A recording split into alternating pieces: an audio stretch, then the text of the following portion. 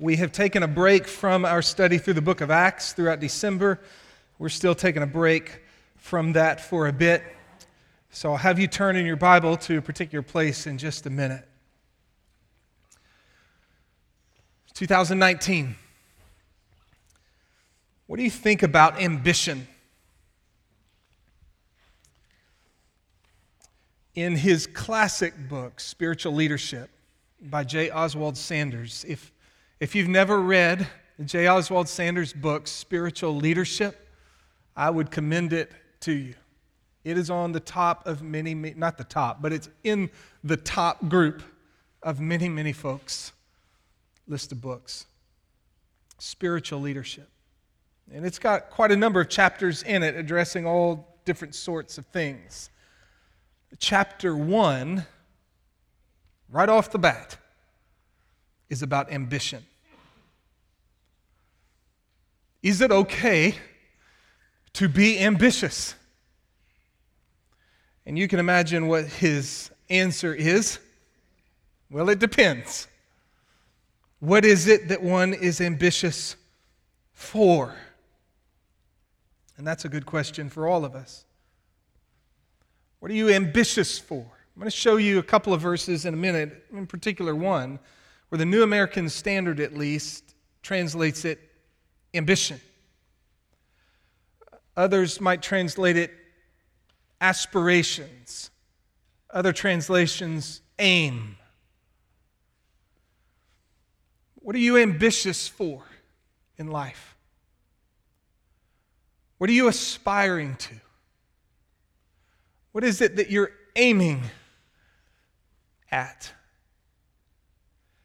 And no doubt we could go down a long list of things that maybe we are ambitious for. Some of them could get us in trouble if we're not careful.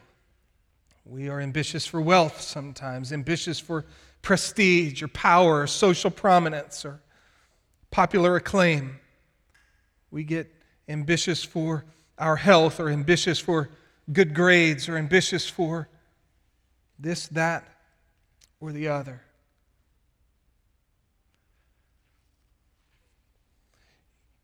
Realize Paul used the word ambition, philotime, 3 times in the New Testament.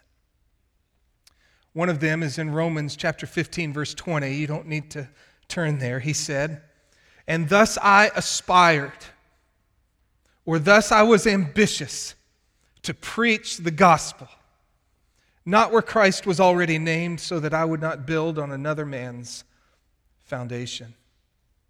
Paul was ambitious to preach the gospel.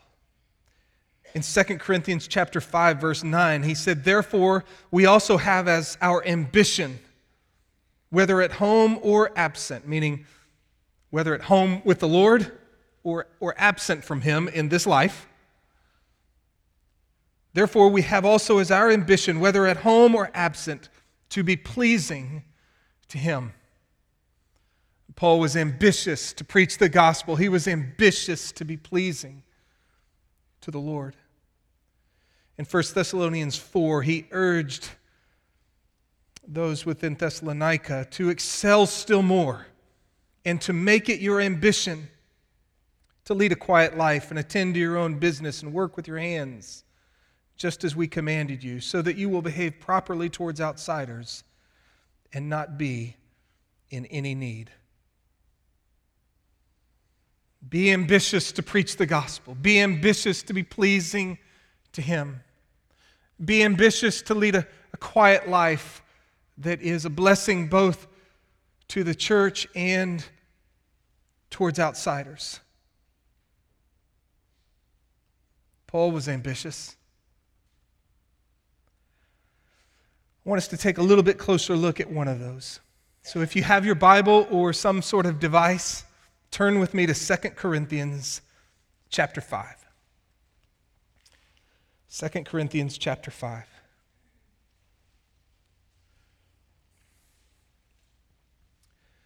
Among Paul's 13 letters, 2 Corinthians has been one of the more difficult ones for me in terms of following where Paul's going. Among his 13 letters, I've probably stayed away from 2 Corinthians more than others. But in the last year, I began to read 2 Corinthians more and more. And it has become more and more dear to my heart. In 2 Corinthians, Paul opens up his heart to his readers in ways he doesn't do in any others of his letters. He was under attack. Paul had spent 18 months in the Corinthian church. He had planted it, and he had nurtured it, and he had led them for quite some time.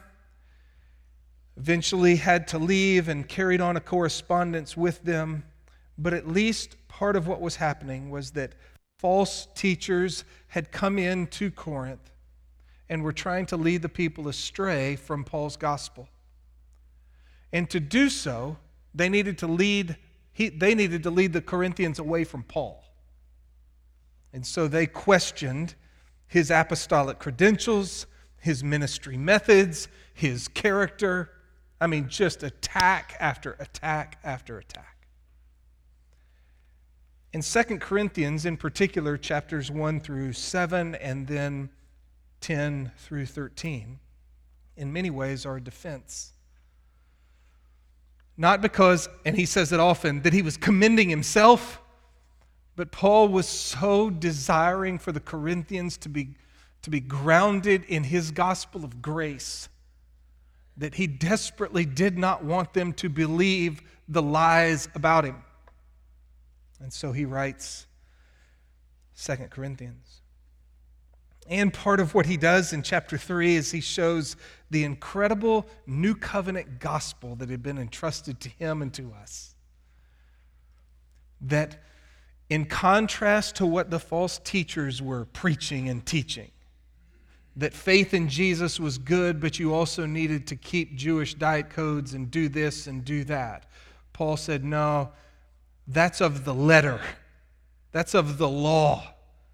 We've been entrusted now with this new covenant gospel that we are saved by the grace of God through faith alone in Jesus Christ. And in chapter 4, verse 1, because of it, he says, since we have this ministry, this new covenant ministry of grace that brings life and that brings righteousness, as we received mercy, we do not lose heart.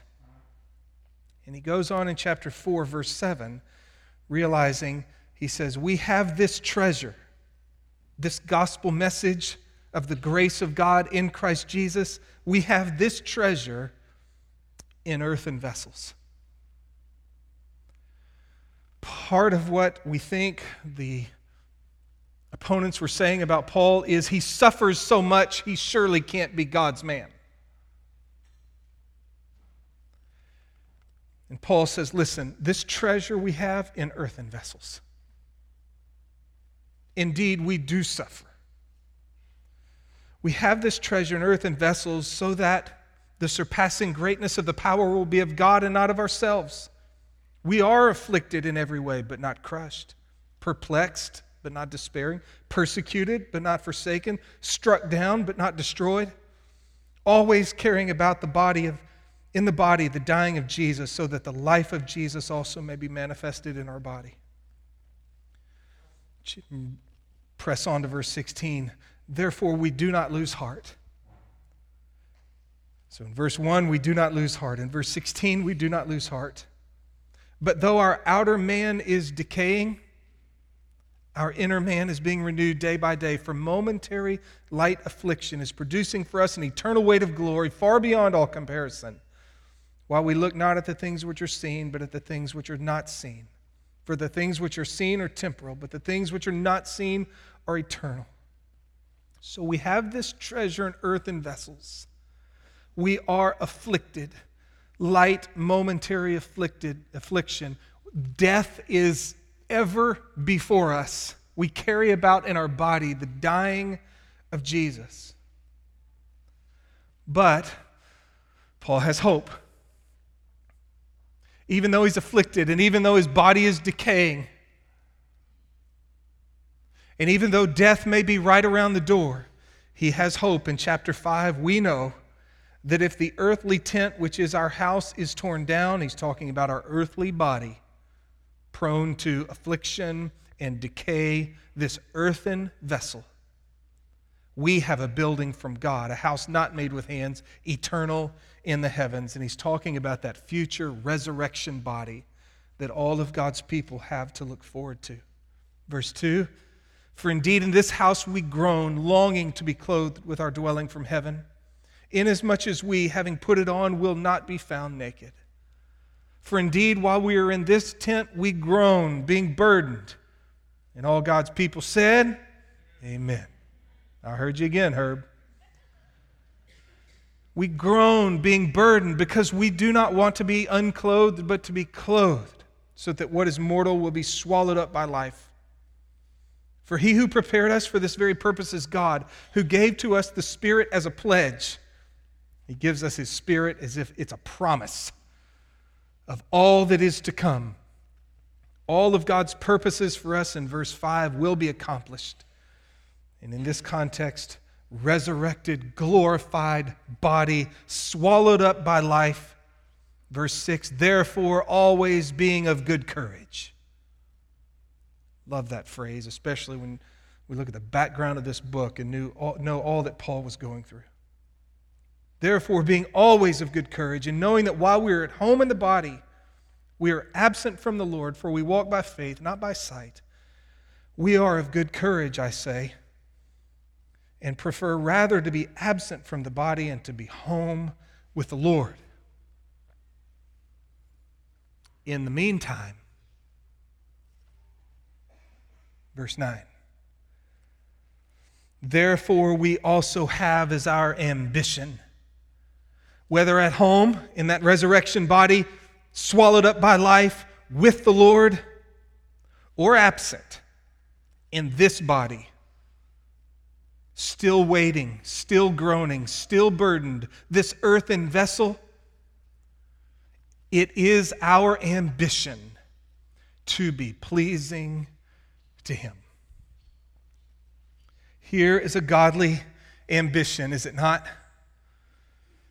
To be pleasing to the Lord. In Ephesians 5, Paul wrote to the Ephesians the idea of trying to learn what is pleasing to the Lord. In Colossians 1, he prayed, for this reason also, since the day we heard of it, we have not ceased to pray for you and to ask that you may be filled with the knowledge of his will in all spiritual wisdom and understanding, so that you will walk in a manner worthy of the Lord, to please him in all respects, bearing fruit in every good work and increasing in the knowledge of God.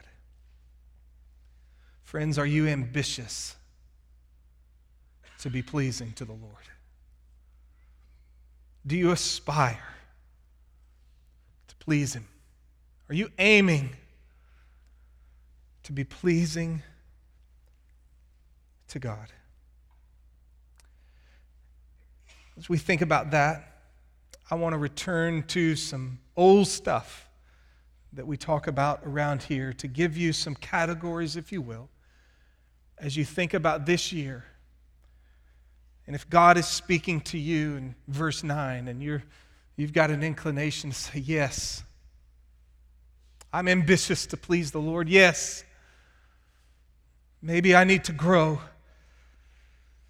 I want us to return to what we sometimes call our marks. 7 things that we've identified that characterize, if you will, a mature follower of Jesus. A working definition of a disciple, if you will. We say we want to joyfully follow Jesus and help others do the same. We want to be a follower of Christ. What might that look like? We talk about 7 things, and I want to remind you of them and just encourage you to think through. Are you ambitious for these things this year? And as we go through these 7, I always like to remind us, these 7 are not things we do for God's love. Can I hear an amen? You and I do not do things in order to earn God's love. These are things we do because of God's love, because of the amazing grace of God that's come our way through His Son, Jesus Christ. Number one, we like to seek God.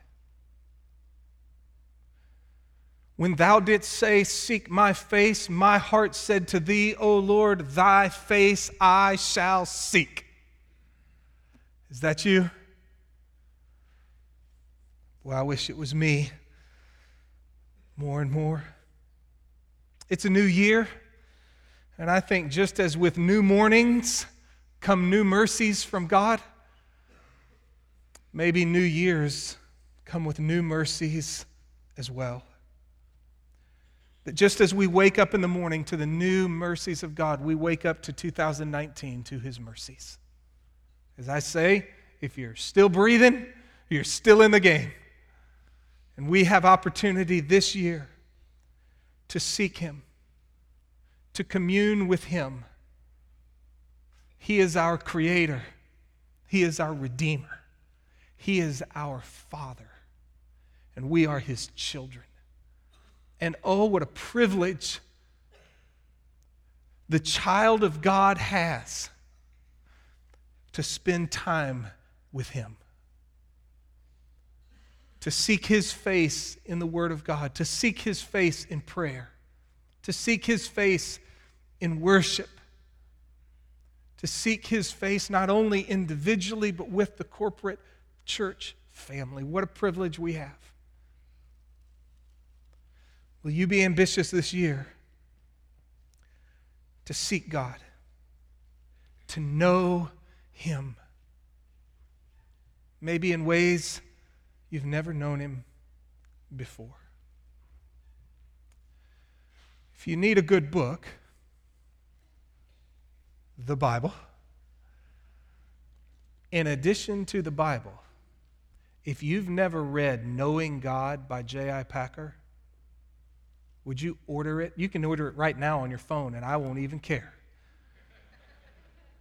Or go home this afternoon and order Knowing God. And listen, it may be a little bit higher reading than you're used to. Just take your time. Take your time. Read your Bible and read Packer. Seek God. Secondly, love others. Followers of Jesus Christ, they seek God. Lord, what's the greatest commandment? The greatest commandment is to love the Lord your God with all your heart, soul, mind, and strength. The second is just like it. Love your neighbor as yourself. Followers of Jesus, disciples of Jesus, are people who seek God, who love God, and then who love others. By this all men will know that you are my disciples, because of your love for one another. These three abide, faith, hope, and love, but the greatest of these is love. The fruit of the Spirit is love, joy, peace, patience, goodness, kindness, faithfulness, gentleness, self-control. The Apostle Paul said the whole law can be summed up in one word: you shall love your neighbor as yourself. There are lots of things that you and I could be characterized by. Funny, cool, good looking, sharp. Don't tell me what you think about me. But if ever you could say, above all things, love, how wonderful would that be? It is my hope that one day when I'm dead and gone, that those girls of mine say, oh, how he loved us. Our God is an ever-flowing fountain of love within His triune nature. the Father, the Son, and the Spirit. We talk about this. What were they doing before they created the universe? Before God created the universe, what was he doing? He was loving. God is love. The Father's love for the Son, the Son's love for the Father in this mystery of the Holy Spirit. The Father, the Son, and the Spirit in this ever-flowing fountain of love towards one another and delight towards one another. And then let's share it. And so they created. And then when humanity fell, let's redeem. He overflows with love towards his people. And we are his children. And we are to bear the family resemblance. Our Father is love. May it be so of us. And all of us, this starts at home. With our spouse and with our children. And then to our church family and our community and the world. Let's seek God. Let's be ambitious to seek him, and let's be ambitious to love others. Number 3, and I better move fast, pursue holiness.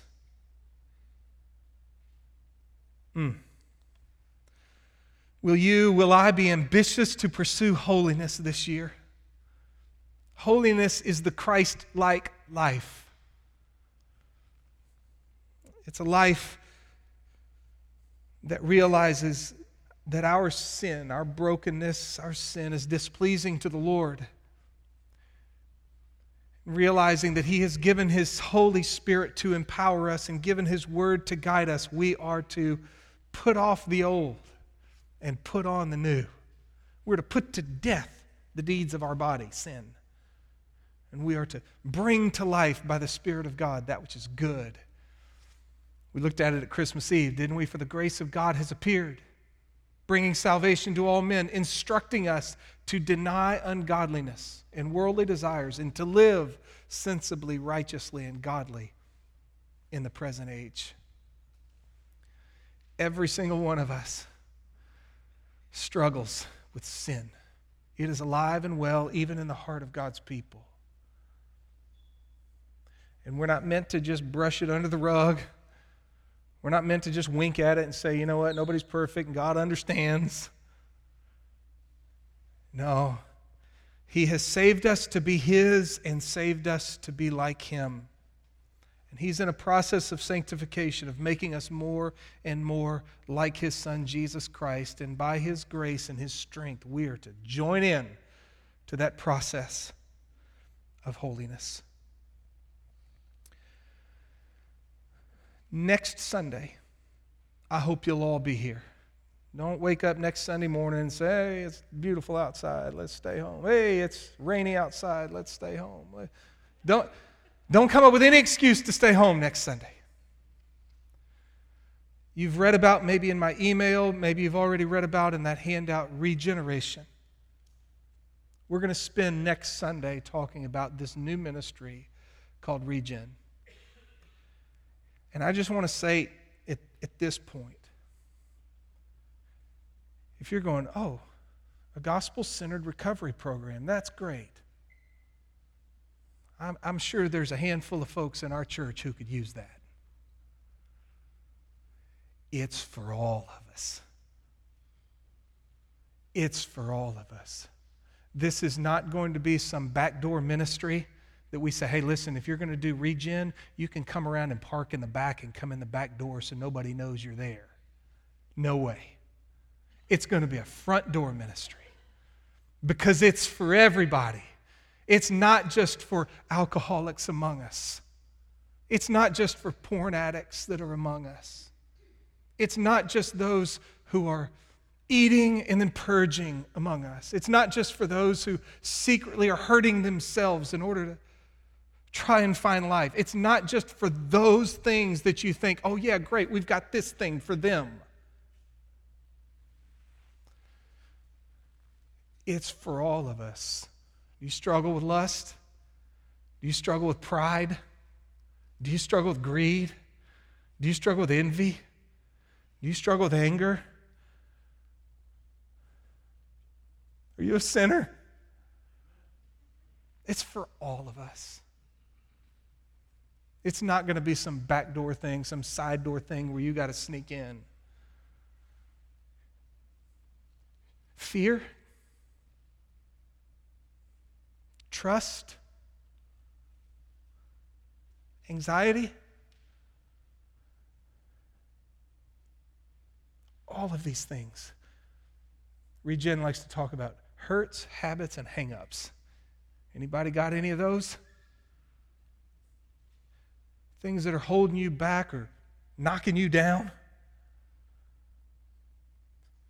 Keeping you from the life that God has called us to? I hope you'll be here, and I hope you will strongly consider being a part of it. Will you be ambitious to seek God, to love others, to pursue holiness? Number 4, be ambitious this year to serve the church.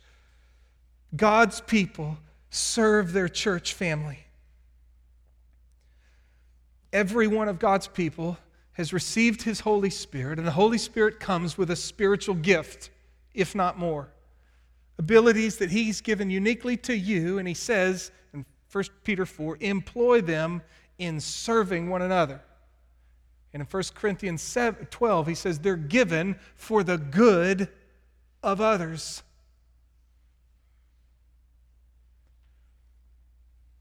And I would encourage you, if you're already not plugged into one of our teams, whether it's our First Impressions team with the coffee and the greeting and the like, whether it's kids ministry or student ministry or worship ministry or adult ministry, helping us with facilities or with finances or whatever it might be.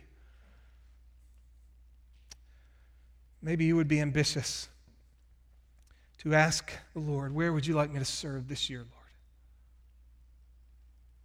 Number 5. So we like to say that followers of Jesus, they seek God. They love others. They pursue holiness. They serve the church. They steward their resources. Everything that you and I have has been entrusted to us by God. We are not owners of our stuff. We are stewards. And among other things, that means, it seems to me, that we are to look to Him for our standard of living and our standard of giving. God, how do you want me to steward what you have entrusted to me?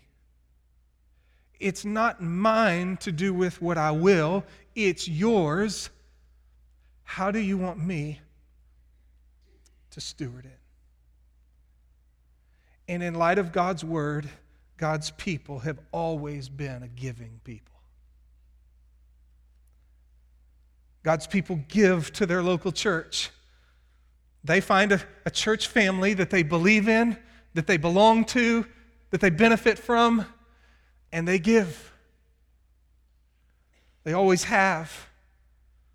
They do more with their money. They give to missionaries, and they support Compassion Kids, and they give to the poor, and they give to local missions and local deals and this, that, and the other. But God's people have always been a people who say, God,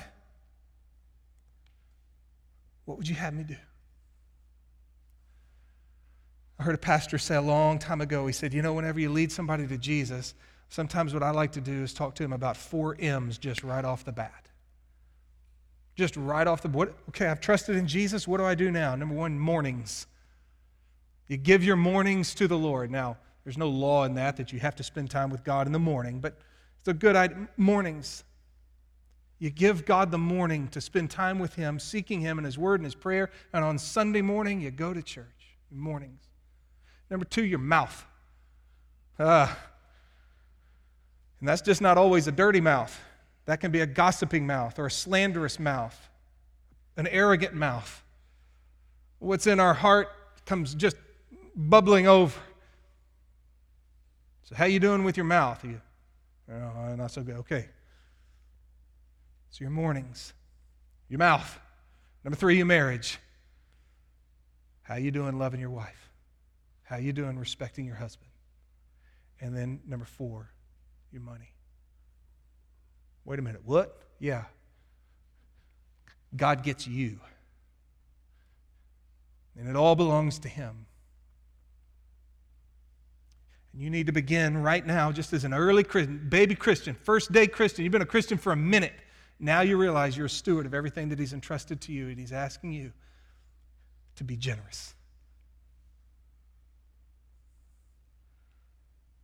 And He said, these are not things you do, well, let me do number 1. I'll get going on number 1, my mornings, and then eventually I'll get to number 2 with my mouth, and maybe on down the road I'll get to loving my wife better, and then I'll get to my money. No, these are day 1, off and running. Spending time with God, watching over our mouth, loving our spouse, stewarding God's money. Number 6, share the gospel.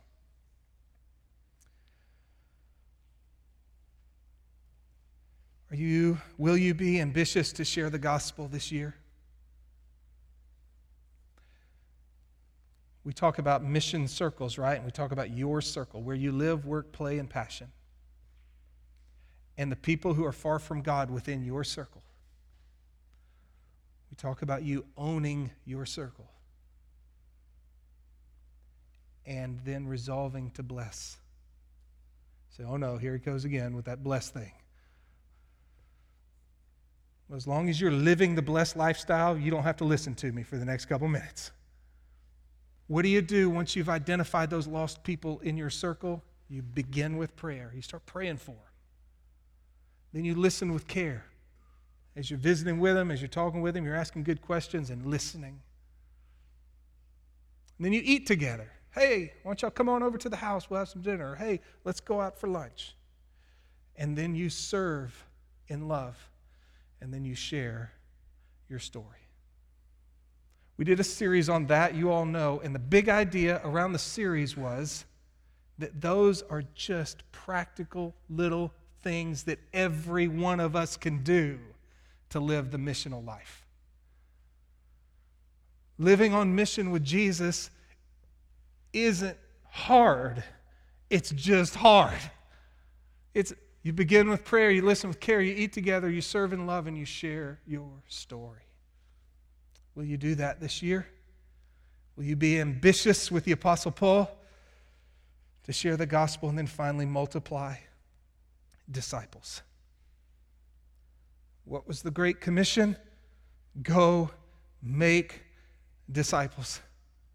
It's helping someone else to follow Jesus by deliberately doing spiritual good to them. That's how Mark Dever, wonderful pastor and author, describes it. There's more to say on that, but it's time to go. Listen to this. Seek God. Love others. Pursue holiness. Serve the church. Steward your resources. Share the gospel. Multiply disciples. I had breakfast yesterday with a new friend, and he was talking about David Platt's book from several years ago called Radical. And how he felt like in David's book, he was calling God's people to do things like the 7 I just described. It's not how David put them, but like that. To seek God, to love others, to pursue holiness, to serve the church, to steward your resources, to share the gospel, to multiply disciples.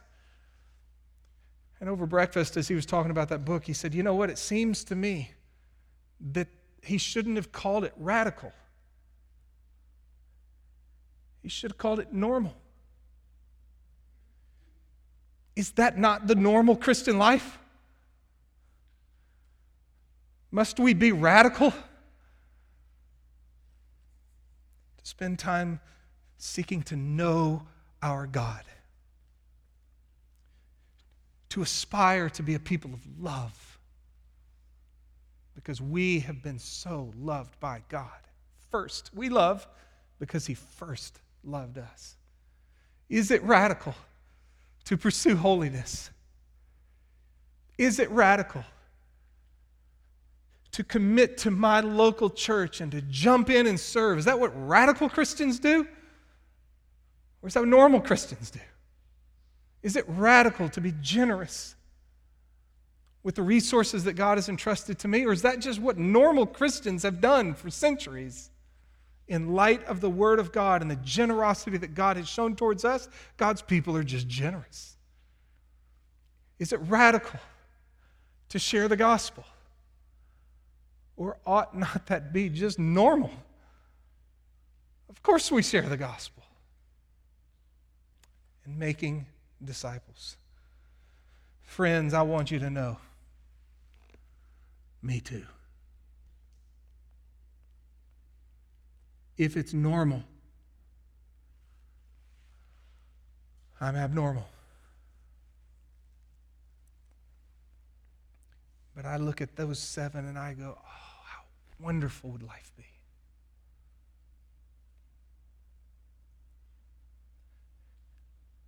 I think that following Jesus Christ is a life of joy. That's why we say it's our mission to joyfully follow Jesus. Jesus said, I've come that you might have life and have it abundantly. In this you greatly rejoice, Peter said, with joy inexpressible and full of glory. A life knowing Christ and following Christ, seeking to be pleasing to Him, is the best kind of life. And when you and I settle for something else, we're just walking through the mud. We're just walking through the mud. So, 2019 in front of us. God's grace is supreme towards us.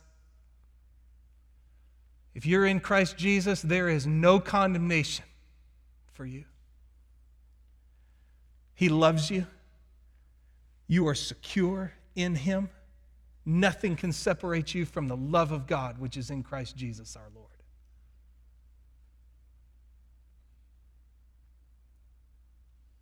Nothing. For by grace you were saved through faith. That not of yourselves, it was a gift of God, not as a result of works, lest any man should boast. For we are His workmanship, though, created in Christ Jesus to do good works. We're not saved by good works, but God's people, overcome by His grace and love, have always been a people of goodness, of noble ambition to be pleasing to Him. Let's pray. Lord God, just as your grace so inspired those Macedonian Christians to give out of their deep poverty so generously, might your grace so inspire us this year to seek our God, to love our family, our neighbors, our friends, our enemies, our city and the world, to pursue holiness, to serve our church family, to steward our resources and be generous with what you've entrusted to us, to share the gospel, to multiply disciples. May the words of the Apostle Paul be ours in ever-growing measure. We have as our ambition, our aim, our aspiration. We are laboring to be pleasing to Him. May it be. In Jesus' name we pray. Amen.